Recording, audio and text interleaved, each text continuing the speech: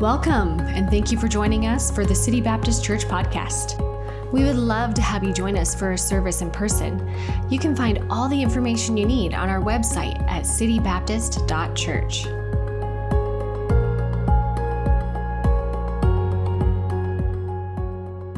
Well, it's good to see you. I hope you'll take your Bibles with me, and let's go to 1 Peter chapter number 2 this morning. 1 Peter chapter 2, and you kind of knew that's where we were going to go, and so I'm excited to spend the next few minutes with you in the Word of God. That's why we come here, right?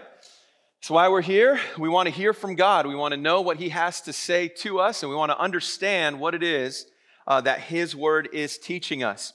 Well, in our study so far of 1 Peter, of course, we understand and we know that the threshold of Peter's letter to the scattered believers has now been crossed as he has transitioned from the theological and foundational security of a person's relationship with Jesus Christ, and he's now transferred or moving on to the idea of personal application to the Word of God. As God's chosen people, and I just want to bring us just to a point of remembrance of where we've been so far in our study. As God's chosen people, we are to represent our Savior through holy living, are we not? Okay, if you're shaking your head no, then you missed a point here. But we are to be representing Christ with the desire to live as a holy people, as a righteous people, right in the middle of an unholy and a hostile world. And so Peter, where we were last week in 1 Peter chapter 2, verse 11, begins to remind us and call us to the fact that we are to be living a life of good works, a life that reflects the mercy of God that we have received.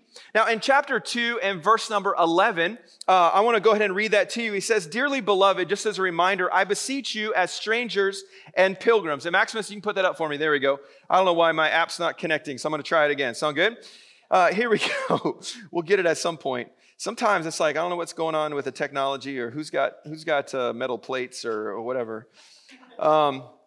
Here we go. We'll give it another shot here. But in verse 11, he says, "Dearly beloved, I beseech you as strangers and pilgrims." Here's what we talked about last week. You need to abstain from fleshly lusts, which war against the soul. Having your conversation honest among the Gentiles, that whereas they speak against you as evildoers, they may by your good works, which they shall behold, glorify God in the day of visitation. In essence, what is happening here is that Peter is giving us the biblical roadmap, how we can live impactful lives because of our salvation and our calling. So he's giving us some direction. He's pointing us to where we need to go. And he's saying, listen, this is the roadmap of how you live an impactful life. Now remember, all of this is for the purpose of living out our faith within the community of God and also within the general community that we are blessed to live in. And we have to remember as well that this was written to a minority group of people. A minority group of people in an overwhelming lost and pagan society. And he is giving them these instructions and he's encouraging them that, listen, I want you to live and represent Jesus Christ.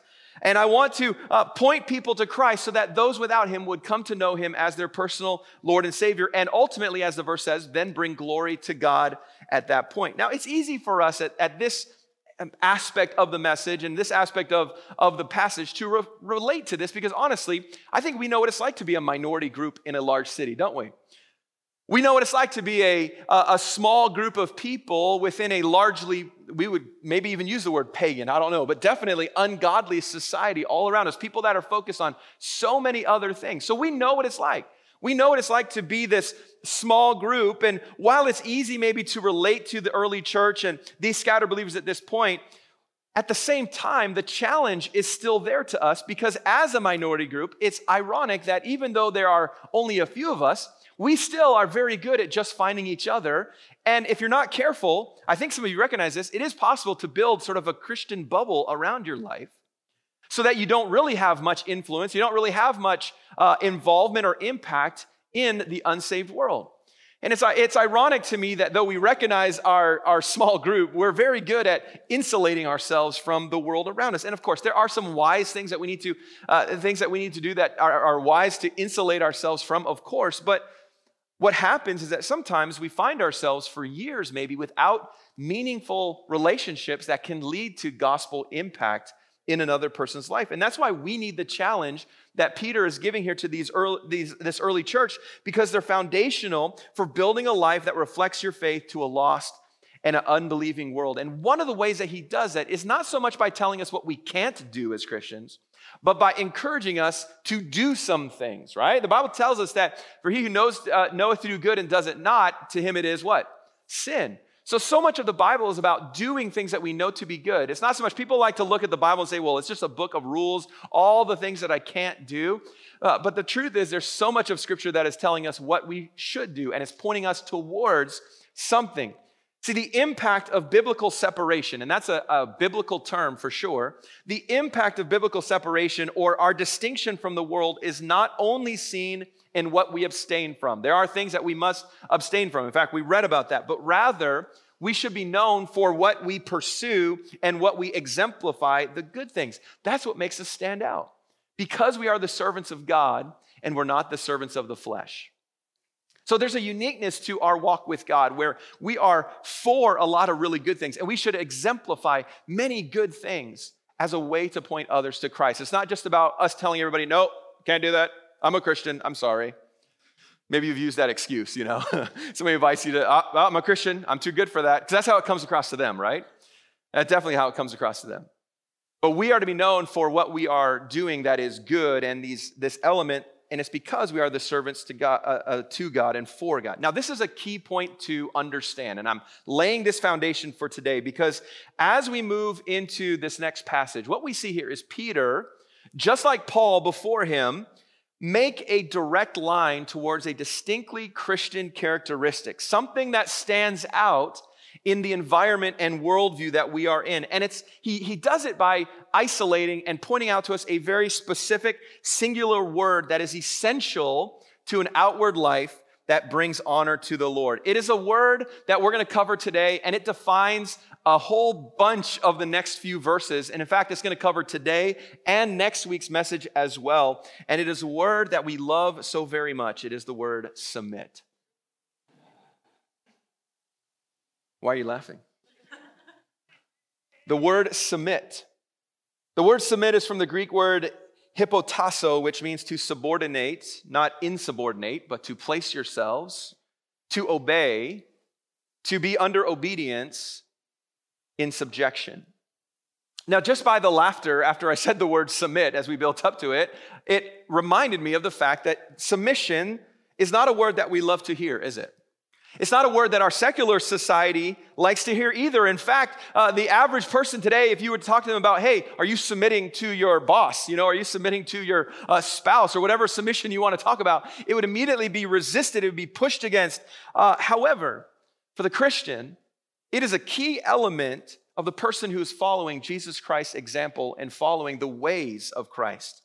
Because remember, submission is one of the primary characteristics of Christ's ministry on this earth, isn't it? If you remember to Philippians chapter 2, verse number 8, we see that Jesus found himself as fashioned as a man. He humbled himself. And how much did he humble himself? He became obedient to death. Think about that. He submitted himself to death, even the death of the cross. And so when we say as Christians that we are to be submissive or we are to submit, what we are doing is we are in fact emulating our very Savior and the example that he gave to us as he came to this earth and submitted to the cross. See, the primary intention here of Peter as he moves into the murky waters is what we're going to talk about today. The murky waters of Christian submission. It is exactly what we would see in our Savior, Jesus Christ. It is the example that he gives to us as he submitted in meekness and humility, willfully submitting himself to suffering and death for the sake of you and for me. The very fact that the submission of Christ is so key to his death is a central theme that we're going to follow this morning. And it's an important point for us to keep in mind as we move into the instructions that we are given here in the areas that we are to submit. Now, I want to make it very clear this morning at the very outset, okay? This passage comes with a lot of temptation. You say, what do you mean, Pastor? The Bible's not supposed to tempt us. Well, we're still flesh, aren't we? This passage that we're going to cover today and next week even, it comes with some temptation. It comes with temptation for me as a pastor, and it also comes with temptation for you as the listener. Because when we read this passage, the temptation is to immediately fit what is given to us into our own personal opinions, our own past experiences, the current climate that we live in as a country. And the other temptation is to just simply avoid the subject altogether. So yesterday when I got home from work and I always talk to Jeanette. Typically I talk to her about my message unless it's about her. And I'm just joking. I'm kidding. I don't do that. I don't prepare messages with her. I ran the top of my message, Jeanette needs this. I'm kidding. That is not true. But I said to Jeanette, I said, this is what I'm preaching on tomorrow. And she says, are you sure you want to do that? She's never said that to me before. That was a first. And I said, get thee behind me, Satan. I'm kidding. I didn't say that. You know what? This is the joy of preaching through the Bible expositionally. Because it seems like when you need it, you come to a passage that you maybe would normally just skip over and not apply, but you say, you know what, I need this. And so that's why I love preaching through the Bible verse by verse, because it directly connects oftentimes to what we're facing and what is going on in our society. But not only that, it means that we cannot ignore or escape tough passages that the Christian must confront and understand. So that's why we do this. This is why we preach often verse by verse through the Bible, because it forces us to do the hard work of understanding a passage. Any one of us, if we wanted to you could live your entire Christian life on rose petals and flowers, just reading all the positive parts of the Bible. And unfortunately, a lot of churches build their ministries off of the positive aspects of the Bible. There's a lot of positives in the Bible, by the way. And some churches, they build their entire ministry off of that. But as a biblical church, as a Baptist church, one of our defining characteristics is that we preach the Word of God. And so if it's tough sometimes, all of you are looking at your Bibles now. What is he going to talk about? As we preach some of these tougher passages, it's okay because we need to faithfully understand Scripture, and particularly along this important subject of submission. So let's read verse number 13 and 14. Submit yourselves to every ordinance of man for the Lord's sake, whether it be to the king as supreme, or unto governors as unto them that are sent by him for the punishment of evildoers and for the praise of them that do well. This morning, our first point is submission to governmental authority. Submission to governmental authority. And by the way, this is our only point today. So write down number one. This is all we're going to stick with today. And we're going to do our best to understand here what is happening. 1 Peter chapter 2, he says here, submit yourselves to every ordinance of man. Submit to the king as supreme. Submit to the governors. Now, at first reading, when we come to this passage, what happens here? Well, we resist this idea, don't we? I don't know about you, but I read this passage and I think, does he know who our prime minister is? Does he know who, okay, I could just say them all. Our mayor, our premier, does he know who is in charge? Does he know who is the representation of the king and of the governor? Does he know? And at first reading, we resist this idea, and that's the temptation that we face. But if we're to know Peter's intent, then we also need to understand the context of his statement. And when you understand the context and the extent of what he is saying, there is a force to Peter's words here that only grows in size when you consider who was the emperor of the day. See, we can read this and we can say, well, Peter, you didn't know who was to come. You don't know who's in charge of our country. You don't know who's over all of these things. You don't know that, Peter. Do you know who was in charge when Peter wrote these words? Emperor Nero. Nero. Not known for his kindness, was he? Nero was not known for the good things that he did. Nero was somebody, as you understand, was a Roman ruler who led a great persecution against the Christians in the first century, didn't he? He was somebody, in fact, that Peter himself was martyred under his rule. And adding to that, the other authorities of the time that he mentioned there, governors, included governors Pontius Pilate and Felix. If you remember, Pilate was the one who handed Jesus over to death while Peter stood off in the shadows. Felix was the one who kind of played a power move with the Apostle Paul, and we covered that some in the book of Revelation and the book of Acts as well. And the point being, all of these rulers that are out there were no friend to followers of Jesus Christ. There was no friendship at all, no kindness, no olive branch, nothing to believers of Jesus Christ. And adding to that, the emperor that we know through our study of the book of Acts, and again then in the beginning of Revelation, we understand that the ruler, the emperor, was so supreme that in some communities, in fact, you had to pledge allegiance to the emperor. You had to worship the emperor, make that a part of who you were in order to even do certain aspects of business or to be a part of certain areas of social life. You had to proclaim your allegiance to the emperor. Now, we know that Christians are never to worship the emperor, right? We know that.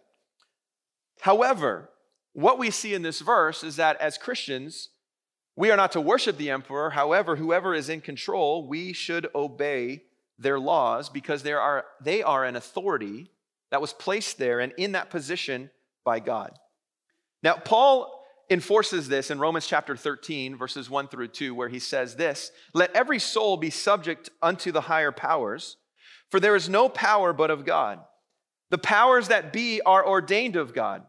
Whosoever therefore resisteth the power, resisteth the ordinance of God. And they that resist shall receive to themselves damnation." This is a very, very strong verses, a couple of verses right here. So what do we see? What do we understand? We understand that Peter and Paul both are calling for submission to the rulers that be because they are ordained, they are placed there, they are apart, and they're by God. Here's what we understand. God, in his all-consuming power and sovereignty, allows governments and leaders to function under his will.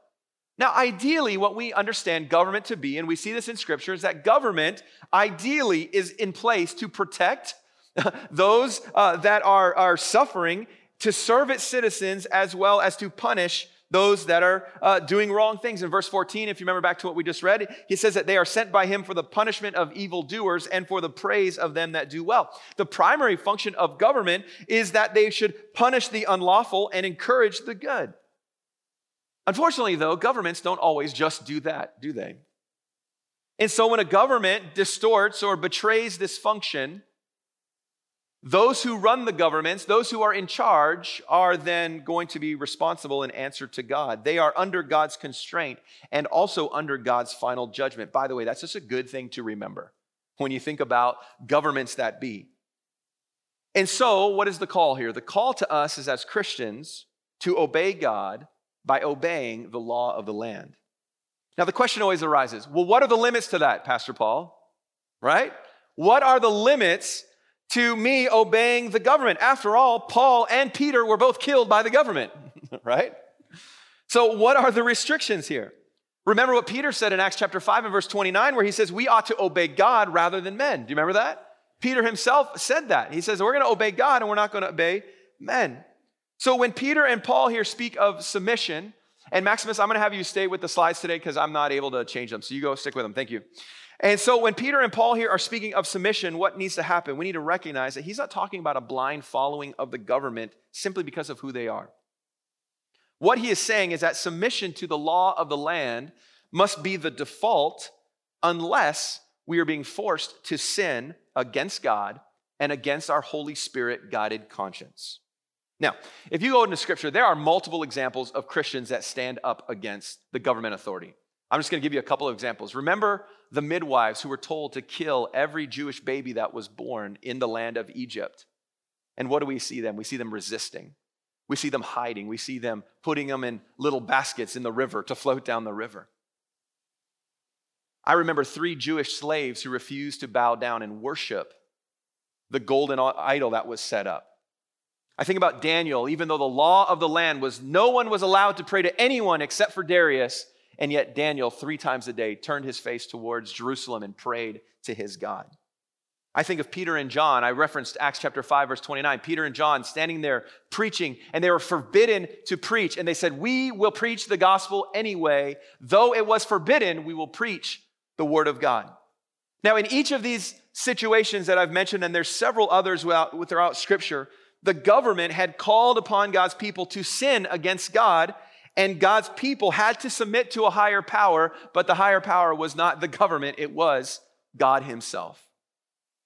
And so to answer the question, where are the lines that should be drawn, there's many passages of Scripture that give us guidelines and examples. So here's what we know about the government. The government has the right to demand respect, to demand obedience, taxes, honor from its citizens. We recognize that because God appoints governments and they do serve a purpose. However, when a government demands allegiance that conflicts with a believer's loyalty to God, Christians respond in a different way.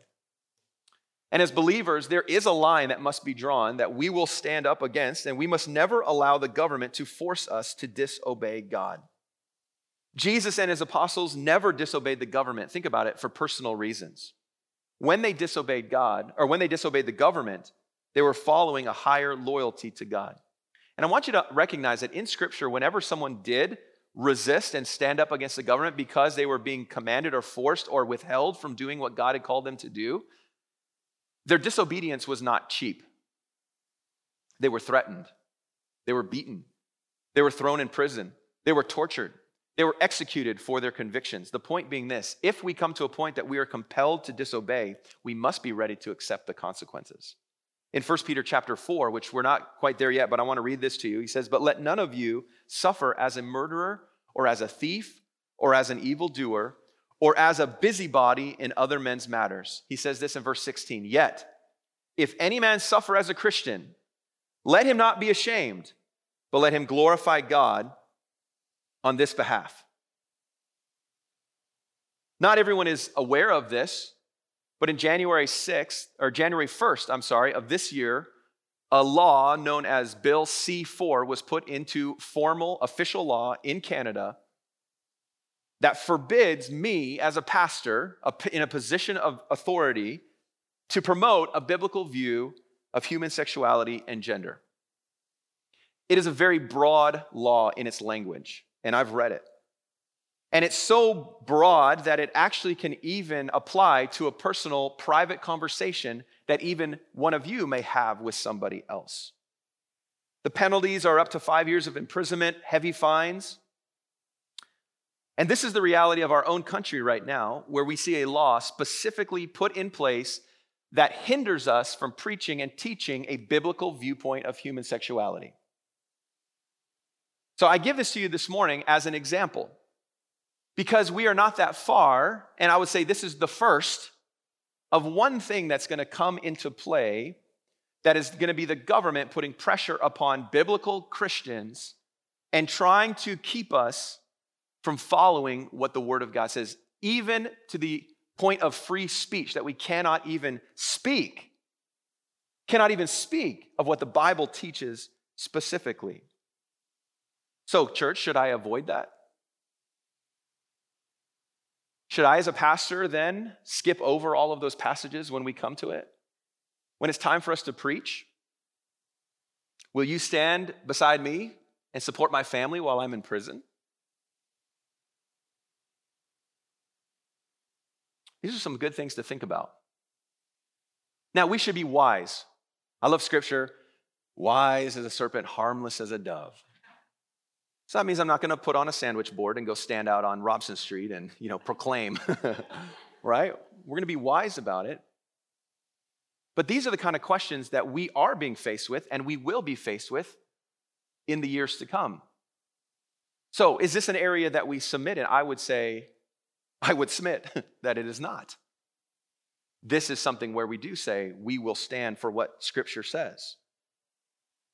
But the truth is this: in most areas of life, when we are commanded to live according to the law of the land, we are commanded to obey the law, whether or not we agree with the policies surrounding it. I think it's better understood in a modern context in this way. I think we need to recognize, church, that probably approximately 1/3 of Christians in the globe today live in free societies. The truth is 2/3 of them typically live in oppressive societies, places where their faith is illegal or it's a repressive government. See, Scripture does not command one kind of government over another. It really doesn't. Rather, the Scripture says this very simply: you need to accept the government under whose authority you find yourself and cooperate with the rulers as far as the Holy Spirit directed conscience and the truth of the Word of God, what it tells us to do. So Peter is encouraging these Christians to not rebel against Rome, even though Rome is very, very evil. Now, this is just really interesting to me. I mean, Rome was an evil society. They killed Christians. Why then is he saying to them, I want you to obey the rule of law? You need to give honor to them. Well, the answer is found in verse 15 through verse 17. He says, for so is the will of God, that with well-doing ye may put to silence the ignorance of foolish men. As free and not using your liberty for a cloak of maliciousness, but as the servants of God, honor all men, love the brotherhood, fear God, honor the king. Now, verse 15 to me is particularly intriguing, where Peter here says that by a Christian's submission to governmental authority, whether the authority is good or bad, there can be a positive outcome. Do you see that there in the verse? Look at it. He says, it's the will of God. By the way, we need to put that in brackets or underline it or something. The will of God is that we that we obey in this way, that we submit in this way. He says that with well-doing, ye may put to silence the ignorance of foolish men. That is the positive outcome that could come, is that it would silence foolish and ignorant people. Now, this is interesting to me because what he is saying is that submission to authority is a way to silence the opposition. The word silence here means to muzzle, means to cover up and to muffle. In other words, to shut them up. Interesting.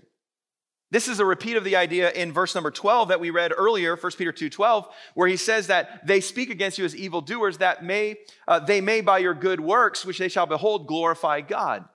So clearly what we understand here is that the will of God is that the expression of our lives would be the only thing, sorry, let me say this properly here. I'm saying it wrong. The will of God is that the expression of our lives would be that the only thing an unbeliever can hold against you would be your faith. That's the only thing that should be able to be held against you is the fact that you are a Christian. And by the way, you can wear that proudly. If somebody just doesn't like you because you're a Christian, hey, that's okay. That's okay. But there should not be other aspects. There should not be other things that are keeping you or hindering your relationship. Somebody put it this way, submission to authority is the strongest apologetic against the view that Christians are never up to any good. I like that. So again, let's remember the context here. I want us to understand this passage, church. I think this is so important. These scattered believers, few in number, in an oppressive, persecuting environment, yet they still have a calling. What is that calling? To show forth the praises of the one who had called them from darkness to light. That calling that we have is irregardless of the environment that we are in. The calling to show forth the praise of Christ does not determine whether it's a liberal or an NDP or a conservative or anything like that. It does not matter who the government is. We are still to show forth the praises. That is our calling as Christians. And so if Christians are constantly known for fighting the government, for rebelling, for causing unrest within the empire. That sounds like Star Wars, I know, but causing unrest. In essence, what I believe Peter is trying to get across here is that if this is what they were known for, it would put a target on their back and they would be an even greater hindrance to the gospel then. Now, this is based off of a fundamental truth, and it is this. God is not in the government business. He's not. He is in the transformation business. And transformation does not take place at a bureaucratic level. Transformation takes place in the revival of a soul, in the revival of a person, of an individual who leaves behind their rebellion and their sin and turns completely to Christ. That's where real transformation takes place. And God changes societies and thought processes and policy through the transformation of individuals. And so as believers, our desire should be that the gospel would be freely spread as much as possible so that we can see real transformation take place. And it happens when we have a positive testimony in the community. Here's what we know of Rome. One day it did fall, didn't it? One day Christianity became the official, granted it wasn't quite reflective of what we would believe is Christianity, but there was a change, I'll just say. They weren't feeding them to lions anymore, okay? But here's what we know about Rome as well. Historically, it didn't take much for an edict to fall upon a certain group of people, a racial minority, any kind of group of people. If you ticked off the emperor, they're a target. And we recognize that because Christians did become a target at many points throughout the flow of the Roman Empire. There'd be freedom for a time, and then they would, okay, we need to go after these Christians here. And so the Christians' quiet submission would allow them to freely spread the gospel, whereas if they had a target on the back, they're the proclaimed enemies of the empire, it would have been difficult for them. And so the point is that if they were going to be persecuted, it should be for obeying God, not for breaking moral or civil laws. Remember, later on, Peter is going to be put to death for his faith and his own resistance to Nero's restrictive laws. But here's the point. Our society does not need any more reasons to distrust and categorize believers, do they? Even in the first century, think about it, there was some bad behavior that was taking place amongst the Christians that caused them to have a bit of a bad rap. One of Jesus' own disciples in Luke was called the Zealot. That's not something you wanted to be identified as. He was known as a zealot, this person. In the area of morality, I want you to think about the early church. Maybe word had spread about the people in the church in Corinth that had an incestuous relationship. That would have brought great harm to the church. Think about our own society today. How often does a person of faith or a person who maybe claims to be a Christian who falls into sin or whatever, or does some horrible crime, how much is that the top of the news?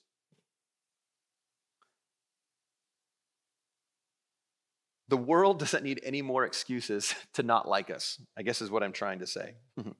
And so our goodness, our correct attitude should be our greatest apologetic for the gospel, because good works will ultimately silence false accusations. Look back again with me at verse number 16 and 17. He says, as free and not using your liberty for a cloak of maliciousness, but as the servants of God, honor all men, love the brotherhood, fear God, honor the king.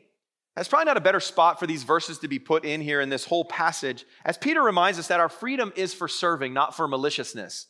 Maliciousness means ill will, desiring hurt and harm against somebody else. He says your freedom should not be used and should not be promoted as a way to bring harm to other people or try to get your will through. Freedom is meant to serve other people.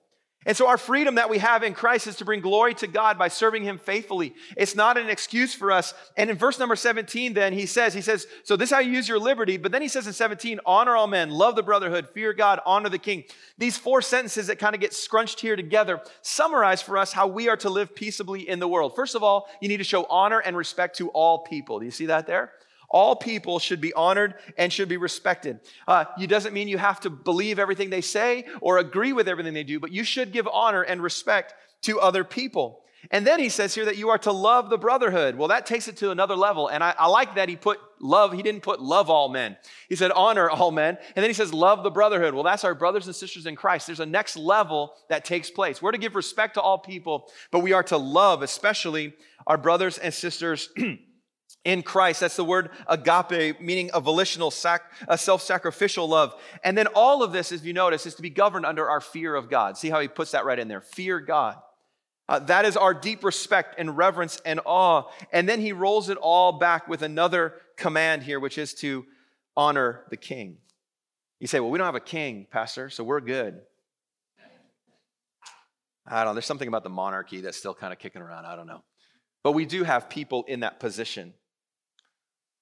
What does that mean? It means that we're still to give honor to the position, to give honor to the position of the person who's leading the government. It doesn't mean that we have to agree with them or necessarily love them. I don't see that, but we are to respect.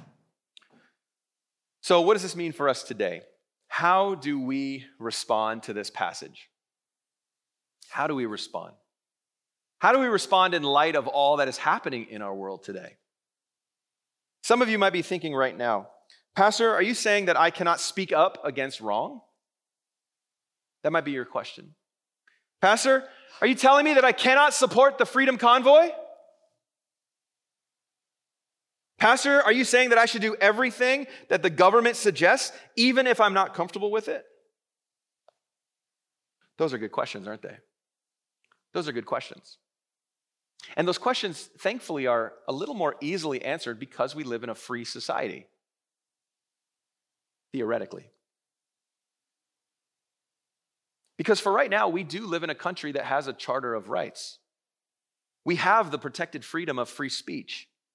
We have the ability to move and gather freely. We have the freedom of personal bodily autonomy. And so I do not see a conflict with a Christian exercising their charter rights to protest injustice, to stand up for what they believe is right. So I'm not against all of these things. So please understand, the scripture, I don't believe that scripture is against these things, but here's the question that we need to be asking ourselves. Should political uprising be the first option of the church? Should that be our first option? Something happens we don't like, all right, take to the streets. Get your torches, Should that be the first option of the church? I think what we see here in scripture, the answer is no. Because we know and we recognize that a new prime minister isn't going to change our country. Only a revival of the saved can do that. Man, this is a challenging passage, isn't it? Because it's close to home. Some of you maybe harbored great amounts of anger and bitterness and spite in your heart towards those that are in political leadership. And can I just tell you, I understand. I understand. It's a struggle for all of us. But the truth is that God has given us a better way as believers. He's given us a better way. And the better way serves a purpose, and the purpose is always for the gospel. Every time, that's what it comes back to. Because that is where change takes place. Change happens in the heart of the individual. Now, this is challenging. It's close to home, I realize. I think that one of the reasons it's so challenging is because we have a gluttony of freedoms here in Canada. And it's hard for us to relate to the first century church. It's hard for us to, anything that is slightly, anything in the news that's slightly against Christians, we're like, persecution. I don't know that we really know what persecution is. I don't know that we really do know true persecution. Now, yes, are there limits to our freedoms? Are there attacks? Yes, of course. I just referenced them to you today. And it's hard to relate to the first century church, though, where people's lives are at stake. We've not experienced that yet. I believe that we will. We haven't experienced it yet, though. And so in this time that we have left, this ability that God has given us to freely spread the gospel, guess what we should do? Spread the gospel. We should make that our focus as believers. I don't really know how to have an invitation today, to be honest with you. I really don't. I don't know what to call you to, except just to ask you, are you willing to submit to the example of Christ, who submitted himself even unto death in order to fulfill his purpose? Submission is a tough thing to do, but it is a biblical characteristic of the believer. Well, we do want to thank you so much for tuning into the message today. And if it's been a help and encouragement to you in any way, we would ask that you share the podcast. You can easily do that on either social media or maybe just text the link to a friend. But like I said, it's our mission to help others find and follow Jesus here in Vancouver, all across Canada, and even around the world. And so you sharing the message today can really contribute towards that. Also, we would love for you to make a connection with us if you haven't already. And so the two best ways to do that is either by liking our Facebook page, that's City Baptist Church, or following our Instagram account at Van City Baptist. And of course, you can check out our website at citybaptist.ca. We do have all of our past sermon series on there available for you to stream, past services, worship, and just lots of other content and resources there to encourage you and strengthen you in your walk with God. But once again, thank you so much for tuning in today. We are looking forward to next week's message. We love you, we're praying for you, and we're here for you.